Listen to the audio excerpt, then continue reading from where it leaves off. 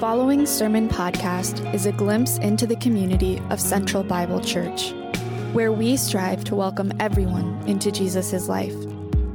We hope that you can join us for this Sunday service as we gather together, seeking to live in and for Christ.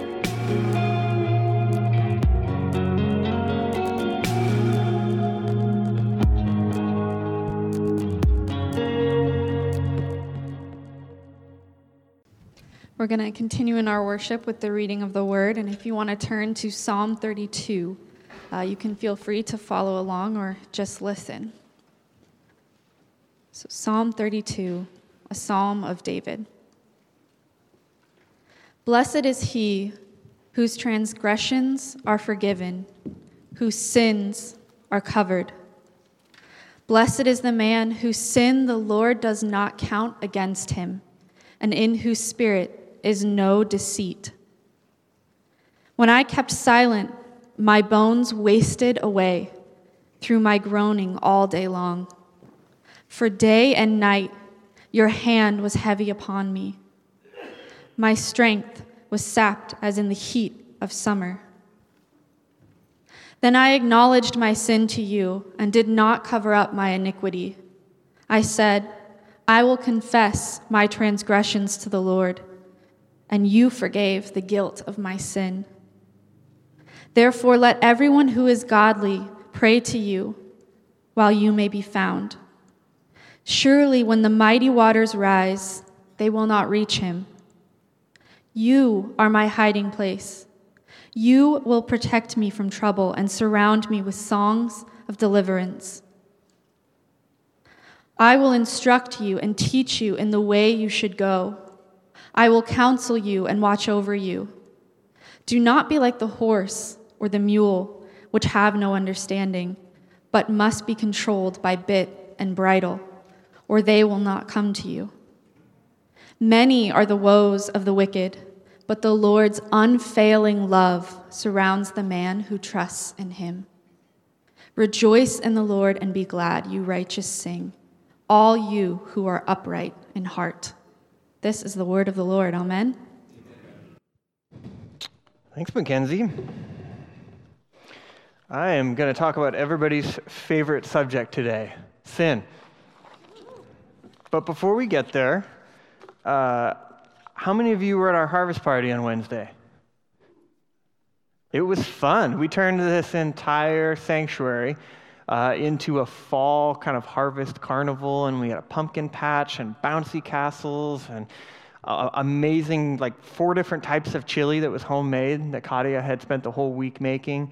We had face painting, a clown, balloon animals, ring tosses, all sorts of other stuff. And pies, so many pies. So if you weren't here this last time, we're going to do it again next fall. And I invite you to come. And you don't have to have kids. You won't, people won't think you're creepy if you just show up to hang out and have fun with the church. We'd love to have you there. So next year, please be there. Also, we're missing our youth group right now, at least our junior high. Our junior high is out at the beach right now on a retreat with Russell. And they'll be back this afternoon, so let's keep them in our hearts and our prayers as they are traveling back from the coast. They're going to be tired. Russell in particular will be tired. So as a former youth pastor, it's always nice to have those extra prayers as you're driving that 15-passenger van back, because you got a lot of squirrely, tired teenagers, and you yourself are tired. So, and probably feeling like a teenager after a weekend being with them. Last Sunday, I was a little under the weather. I had been feeling nauseous and wanting to puke all weekend. And I had, actually, earlier in the weekend. And I didn't want to tell you last weekend because, it probably wouldn't have helped me preach, and maybe I would have wanted to actually throw up. And also, you didn't want to hear. I didn't want to tell you about it last week as I felt it. You didn't need to be a part of that. But this week, I am feeling much better. In fact, I am feeling #blessed, okay? I'm feeling great today. I woke up this morning, and I brewed a cup of coffee, and I sat down at my table, and all I could think to myself was, this coffee is amazing. I am #blessed. And then after that, I went over to my couch, and I'll get there. And as I went over to my couch, and I grabbed my little 11-pound wiener dog, and I cuddled with her on the couch, and she adores me, okay? I am her favorite human in the whole world, and she comes running to me, she licks me, no matter what happens, she loves me, and I am #blessed. And then after that, I went outside, started walking to the church in our beautiful city. It's beautiful. I had the morning mist was filling my nostrils.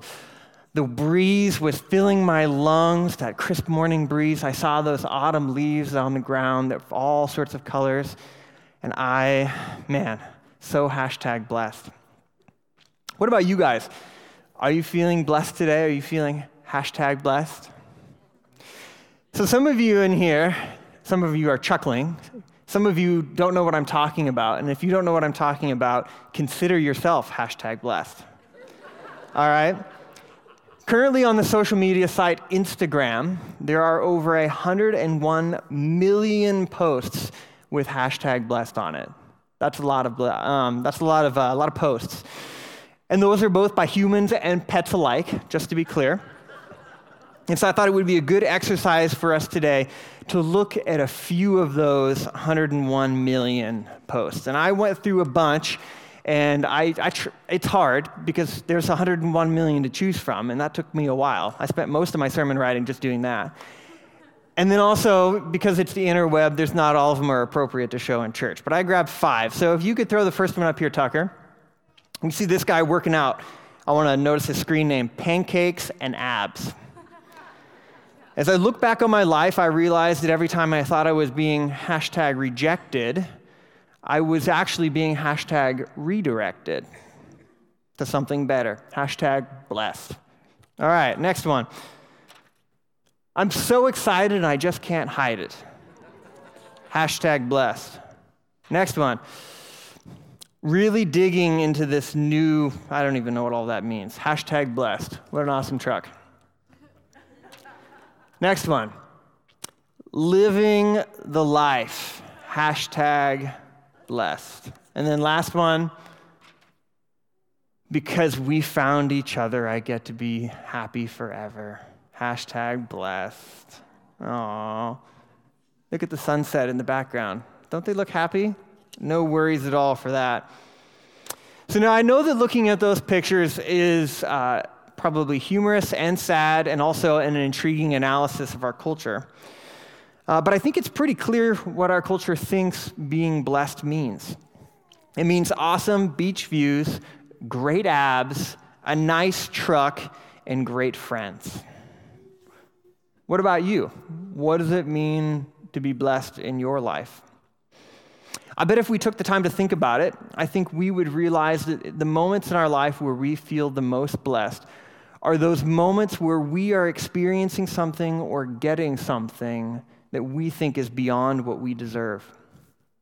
Whether it's sitting on the beach in Hawaii, having a baby, getting married, getting an unexpected gift from a friend, or sipping a cup of coffee on your back deck as the sun is rising in the morning. You feel blessed because something inside of you is welling up that feels good. But the Bible talks about being blessed, and it comes from a much, much, much different perspective. Jesus says in Matthew 5, "Blessed are the poor in spirit, for theirs is the kingdom of heaven. Blessed are those who mourn, for they shall be comforted. Blessed are the meek, for they shall they inherit the earth. Blessed are those who hunger and thirst for righteousness, for they shall be satisfied. Blessed are the merciful, for they shall receive mercy. Blessed are the pure of heart, for they shall see God. Blessed are the peacemakers, for they shall be called sons of God. Blessed are those who are persecuted for righteousness' sake, for theirs is the kingdom of heaven." And then lastly, blessed are you when others revile you and persecute you and utter all kinds of evil against you falsely on my account. Rejoice and be glad, for your reward is great in heaven. Those blessings look nothing like our Instagram culture. But these blessings are the blessings that come from Jesus Christ. And our psalm today takes another look at the idea of blessing. And it comes from following the God of the Bible. So if you have your Bible, open it up to Psalm 32. It was already read. Some of you are already there. If you don't have a Bible, feel free to grab a Bible from in front of you. And it's on page 395 and 396 of the Bible in front of you.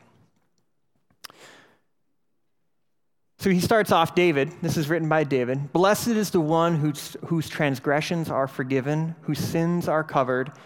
Blessed is the one whose sin the Lord does not count against them, and in whose spirit is no deceit." Psalms 32 is one of two psalms that commentators believe that King David wrote after his affair with Bathsheba. And so for those of you who don't know about that story, it's a dark story that looks more like a modern-day soap opera than something that you would read in our Bible. So I'll give you the short version here. King David was supposed to be at war. He was up on top of his palace, on the roof, and he was looking out at the city, and he noticed a beautiful young lady that was on a rooftop next door. And he asked the servants, he said, "Servants, can you go get that young lady and bring her back to me?" And so they did that, and filled with lust, he slept with her, and surprisingly, shockingly, she becomes pregnant. But there's a problem, because Bathsheba is married. She has a husband. And that husband, Uriah, just so happens to be out fighting the war that King David is supposed to be doing himself. So David has to do something. He has to cover up his sin because he knows he has made a big mistake and it's going to get exposed. And so he calls to Uriah. He sends people to Uriah and he says, "Come home, take a break from the war, come take a break from the battle, and be with your wife." And Uriah, who was a man of upstanding character, said, "I can't do that. I can't leave the men who are out on the front fighting a war that I'm supposed to be with to come back to be with my wife." And so David has a problem. David has a problem because he has sinned against Uriah and against God, and now she's pregnant. That's the big problem. That's probably the one he's mostly thinking about at this point. And Uriah won't help him out, won't help a guy out here. And so he has no choice in his mind. He says to his generals and his people, "Put Uriah at the front of the battle and make sure that he gets killed." Pretty brutal, right? Not only do you take somebody else's wife, you then have them killed to cover it up. The story continues, and Nathan the prophet confronts David on his sin. And David becomes a broken man after being confronted on his sin, and he wrote these two psalms, Psalm 51 and Psalm 32, after that. And so commentators believe that Psalm 51 was written pretty much right as he's confronted on his sin. After he's broken on his sin, he cries out to God for forgiveness. And then Psalm 32, this psalm that we're looking at, was written later as David is reflecting on what had happened and the grace and forgiveness that comes from Jesus, comes from God, and then now Jesus, his son. And so in Psalms 32, David says that blessed are those whose transgressions are forgiven and sins are forgiven. Here, blessing has nothing to do with good experiences. David has committed a heinous sin and now understands and feels the forgiveness of Jesus Christ. And so blessing, it comes nothing from those good experiences, but it comes from getting real with our sin and the joy that results from knowing that God will carry our burdens. And David knows the way sin ravages us and is tragic in our lives and the way that it affects our mind, body, and our soul. He continues, "When I kept silent, my bones wasted away through my groaning all day long. For day and night your hand was heavy on me. My strength was sapped as in the heat of the summer." Before David talks about confessing and offering his sin to God, he first talks about the brutal nature of unchecked sin in our lives.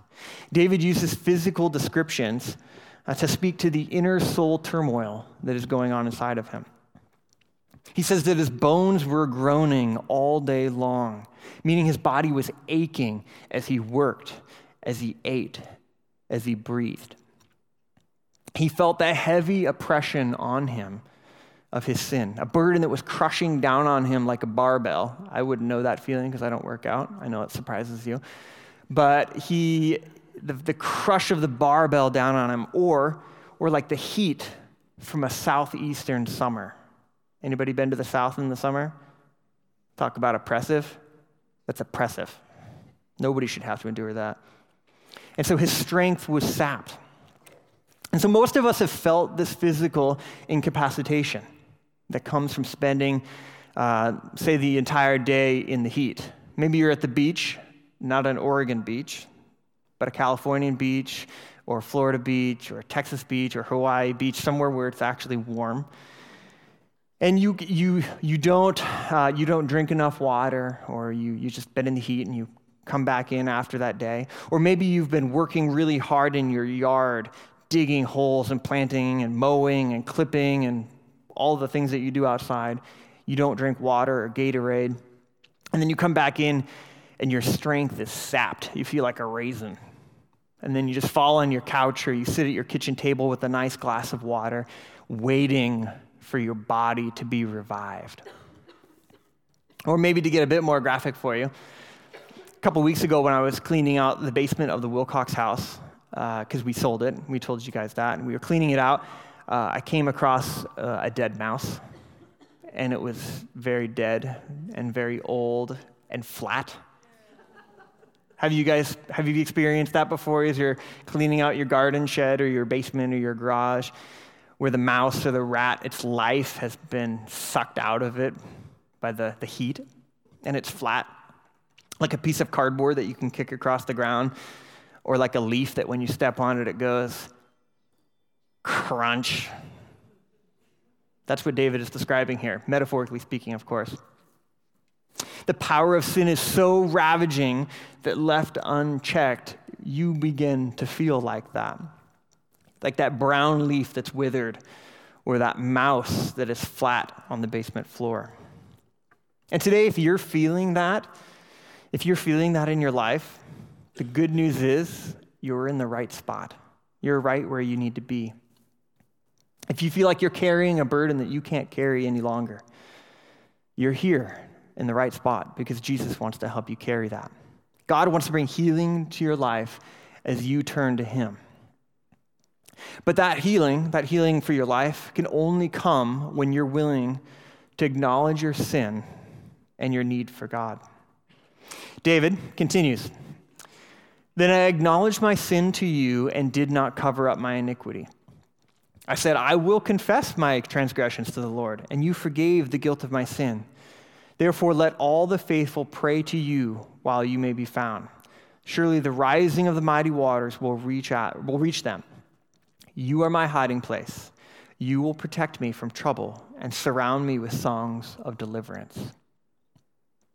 So moving into this next section, David acknowledges his sin and doesn't cover up his iniquity. David starts the process of dealing with sin the only way you can start the process.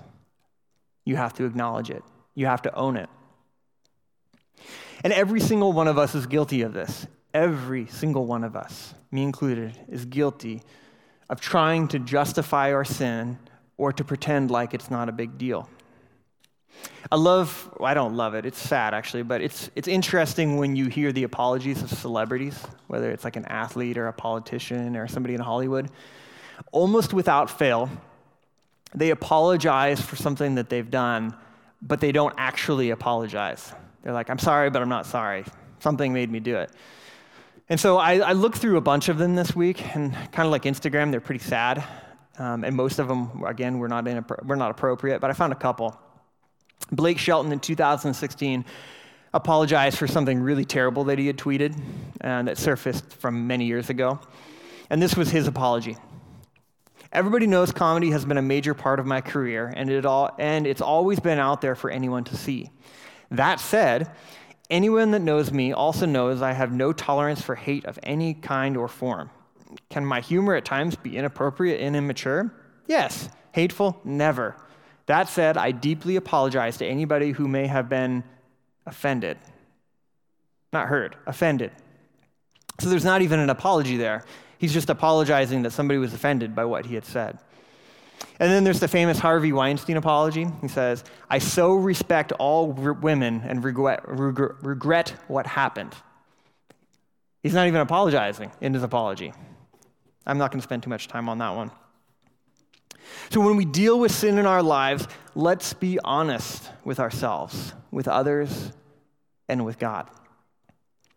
Have any of you tried praying? Like when you're praying and you're asking God for forgiveness or you're telling him your sin, and it ends up being more like you're talking to a friend where you're just trying to justify something that you've done? You say like, "Man, I'm sorry for gossiping. That person just drives me kind of crazy. Oh." Or, "I'm sorry for losing my temper with my kids and being so angry. They just drive me up the wall and I want to strangle them." Or, "I'm sorry for looking at pornography. It's just really hard to stay pure these days. There's so many distractions." So you're like, "Sorry, but I'm not sorry." So I want to tell you something that comes as a surprise maybe. When you are talking to God, he already knows what you're telling him. Nothing's going to come as a surprise to him. So when you're confessing your sin to God, just call it what it is. Just tell him what happened, because you're doing that for you and not for him. You're not letting him in on this secret that you've been keeping from him, saying, "Hey, be a part of this. I want to tell you something that nobody else knows." Invite God into your life, not because he needs to know what happened, but you want him to be a part of the transformation process, to open up your life to what he can do for you. The Hebrew word for confess is actually a word picture of opening up your hand. So you confess, you open up your hand, and God takes it from you. He takes your sin because he is the only one that can carry such a burden for you. You can't carry that burden, only he can. Your sin, my sin, will crush us. It will crush you, crush me. But it won't crush Jesus Christ, who died on the cross. Jesus Christ will not turn away anyone with a repentant heart. No sin, no shame. Nothing is too great for what he has done on the cross. In fact, the only heart that he wants is a humble and repentant heart, a heart that says, "I give up. I need you. I can't do it on my own." In fact, if we cover up our sin, God won't. But if we don't cover up our sin, God will. Exposing our sin and being honest with ourselves and with God is the only way we can find true joy. It's a joy of repentance, the true blessing of dealing with our sin by honest confession and receiving God's forgiveness.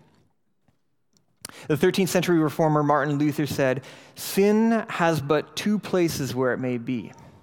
Either it may be with you, so that it lies upon your neck, or upon Christ, the Lamb of God. Now, if it lies on your necks, you are lost. If, however, it lies upon Christ, you are free and will be saved." This morning, there is only two places that your sin, my sin, our sin can be: with you or with Christ. But why do we fear revealing our sin to God? Why are so many of us ashamed to open up our life to God, to let him in? And I think it's a couple of reasons. I think we fear because we fear judgment. We are so trained by our culture and our flesh to avoid sharing our sin and our shame because people around us will not only judge us, they'll put us down. But when we turn to Christ, there's no judgment. He's already taken it for us, and we are free to run to him to get his forgiveness in our life. He's paid that price for us. I think another reason we don't want to reveal our sin to God is because we feel totally unworthy. It's a big one. We look at our life and our sin, and we feel like we are totally unlovable. You ever felt that? You felt unlovable? You say, "My sin is too great. Why would anybody want me?" But the Bible tells us that God has much, much, much bigger plans for us. Micah 7:17 says, "Who is God like you, who pardons sins and forgives the transgressions of the remnant of his inheritance. You do not stay angry forever, but delight to show mercy. We have a God who loves to show mercy. This feeling of being unlovable is a product of the painful dysfunction that exists around us. That's not God. So many of us are constantly told that we aren't good enough, pretty enough, or smart enough, or we grew up in an abusive home where we were never good enough. So we hide our shame. We hide from everybody, including God. We fear to confess our sin because it holds us captive, like a prisoner, telling us that we are unlovable. It skews our perspective like somebody walking through the desert, looking at a mirage. They see in front of them a cistern of water, but it ends up just being another dusty dune. But that guilt, the guilt that controls our life, that weighs us down, it's like a huge block of ice. You keep it in a cold, dark spot, away from everything, away from light, and it stays hard. It stays frozen. But when you bring that light out, or the ice out into the light, into the heat, and you identify it and you confess it, it begins to melt. And soon, it's just a puddle of water on the ground. And so our soul becomes free, no longer frozen by that unaddressed guilt.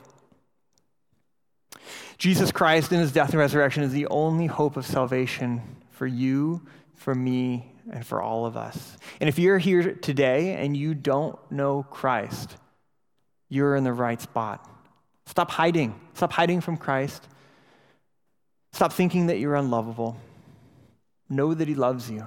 And he loves you so much that he sent his son to die on the cross, to take that punishment for sin and death upon himself. And not only die, he rose. He conquered sin and death, and he rose once and for all so that we wouldn't have to experience that same death. And he invites you into his life. He wants you to be part of his life. And all you have to say is, I can't do it.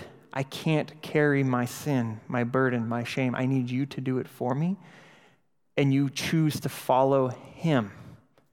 You make him the king of your life as he invites you into his. I want to invite you, if you haven't made that decision today, if you don't know him as your Savior, figure that out today. Pray. Invite him into your life. In communion, we're going to have people in the back that would love to pray with you, to talk with you, to hear your story, and to tell you more about Christ. He wants to carry that burden. Christ wants to carry that burden as you put it on him. Don't leave without confessing and giving your life to him. Jesus is calling out to you. It's his voice. He wants you. He wants you to be part of his family. He wants you to be part of a church who can love you and grow with you as we learn to live more in Jesus' life. And David talks about that. He says, I will instruct you, continuing on in Psalm 32. I will instruct you and teach you in the way you should go. I will counsel you with my loving eye on you. Do not be like the horse or the mule, which have no understanding, but must be controlled by a bit and bridle, or they will not come to you. In verses 8 and 9 here, the voice changes from the voice of David to the voice of God. And God's main counsel here is stop being dumb. That's the translation. It's way easier for you if you listen to my gentle voice. Do what I tell you. I have your best interest at heart. God wants us to follow his counsel that he lays out in the Bible, not because he's an angry, spiteful, malicious God, but because he's a loving, caring God and sees the big picture. In fact, Psalms, the book that we've been in the last couple months, starts out just like that with Psalm 1. It says, blessed is the one who does not walk in step with the wicked or stand in the way of sinners or sit in the company of mockers, but whose delight is in the law of the Lord and who meditates on his law day and night. That person is like a tree planted by streams of water, which yields its fruit in season and whose leaf does not wither. Whatever they do prospers. God wants to bless you for following his counsel, but it's not the type of blessing that our Instagram world talks about. Instead, it's a blessing with a deep faith that is totally and utterly dependent upon God. And it stays strong both in the good seasons and in the bad seasons. And I don't know about you, but I would love to be a more mature Christian who is stable in the good seasons and in the hard seasons. And that comes from continuing to press into Jesus, to continuing to want to be part of his life as we grow with him, confessing our sin each and every day to him. And what happens to a person if they don't follow the counsel of the Lord, instead choosing to do their own thing? It's not super flattering. God compares that person to a stubborn mule who is so dumb that there has to be a bit put into their mouth so that they can be driven in the direction or dragged in the direction that they need to go. It's not a pretty picture. And God does not want to do that. God's desire is to not make your life difficult to get your attention. He doesn't want to put that bit in your mouth. Instead, Jesus wants to use his steady and gentle voice to call out to you. I love you. Follow me. I'll be with you. Sheep hear that voice. They hear the voice of the shepherd, and Jesus refers to sheep often in the New Testament. In John 10, 14 through 16, it says, I am the good shepherd. I know my sheep, and my sheep know me. Just as the Father knows me, and I know the Father, and I lay down my life for the sheep, I have other sheep that are not of this sheep pen. I must bring them also. They too will listen to my voice, and there shall be one flock and one shepherd. Instead of being mules, God wants us to be sheep. Sheep hear the voice of the shepherd and follow after him. They don't need a bit in their mouth or reins to guide them in the direction they need to go. When a shepherd calls his sheep to water, they go. When a shepherd brings them into the barn and out of the weather, they come. When the shepherd knows that there is danger present, he brings them in so that he can protect them. The same is true of us people who are created by God. God is calling out to each of us individually as a church to follow after him, to follow his commands. And we are left with a choice. Are we going to learn by command, or are we going to learn by crucible? What's a crucible? A crucible is a little bowl or container that is used to hold a metal or hard subject, or like a hard substance, that literally gets pounded into the shape that it's supposed to be. It's not a gentle process. It's a process that takes high temperature and high pressure. It's brutal, and it's an intense way of changing hard substances or hard hearts. In the same way, we can follow the gentle and loving commands that God has given us, or we can learn the hard way and refuse to listen and learn by crucible and use the difficult circumstances that are put in our life as God brings us into alignment with his will. Sometimes we learn easy, sometimes we learn hard. So what is the voice of our shepherd saying to us? He's saying, please trust me. Know that I'm good. Know that I'm sovereign. Know that I care about you. Know that I'm perfect. And know that I love you. Today, will you hear your shepherd's voice? He's calling out to you. If you don't know Christ as your Savior, he's calling you to join his flock. To once again be in the love and the grace of following him closely. And if you already know Christ as your Savior and you've been straying Hear his voice too. Don't be off on the side. Come back. Be part of the flock. Jesus wants everyone in this room to follow his gentle and loving commands. He's inviting us to be part of his life rather than the opposite. Rather than say, hey, we know you're good and you're our shepherd.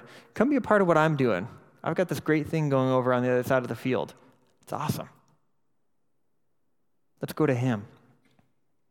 When we are part of his life, when we get to experience the blessing, #blessing, of joy as we trust him to take our sin and our shame and put it on him. And David finishes it out. He says, many, back to his voice, many are the woes of the wicked, but the Lord's unfailing love surrounds the one who trusts him. Rejoice in the Lord and be glad, you righteous. Sing, all you who are of upright heart. It's very joyous. Sing, rejoice. He's saying that over and over again, 3 times. I like what the ESV and the NLT says. It says, many are the sorrows of the wicked.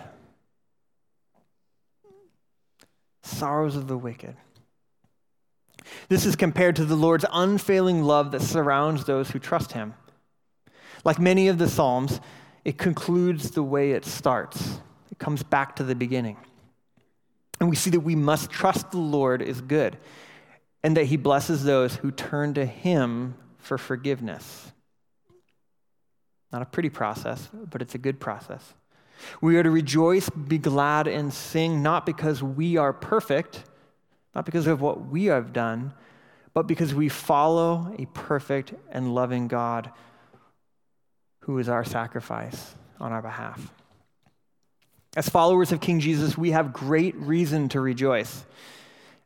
Actually, the best reason to rejoice. We have the best reason to rejoice out of everybody because a burden and a debt has been paid that we could never pay. We're not going to be held account for it if we follow Jesus and ask his forgiveness in our life. So to bring it full circle, in a world that is always trotting out before them a life that seems idealized and perfect,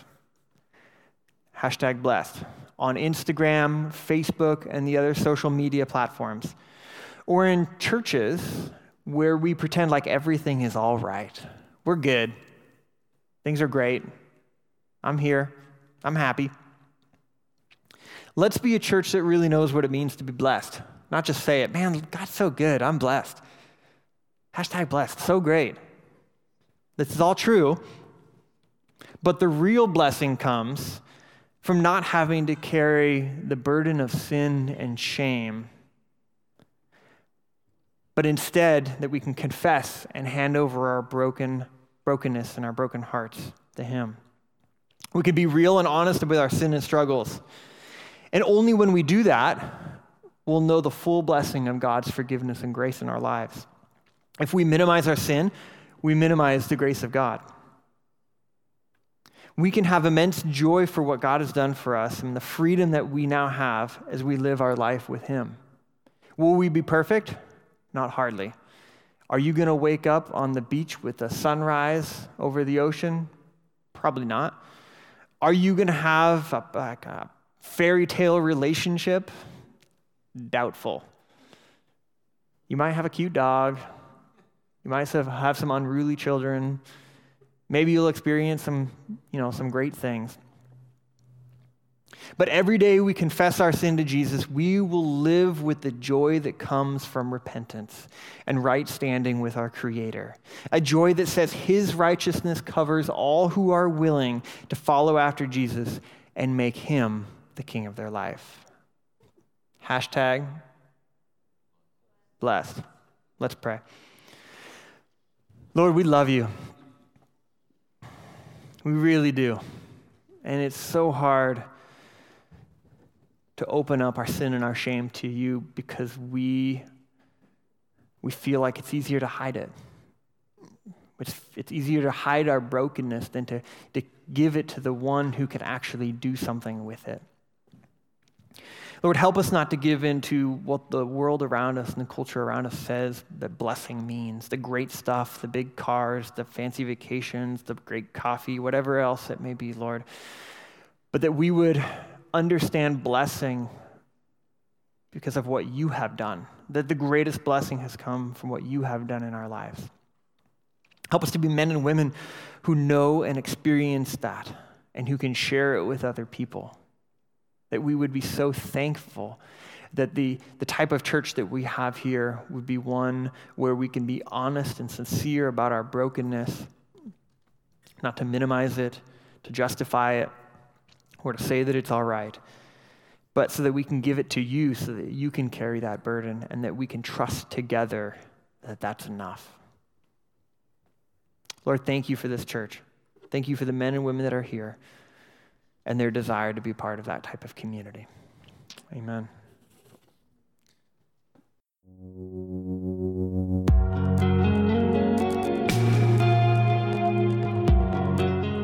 We desire to be formed by the Word of God in community. If you have questions about this week's sermon, we would love to hear from you. For more information about our church, please visit centralbible.church.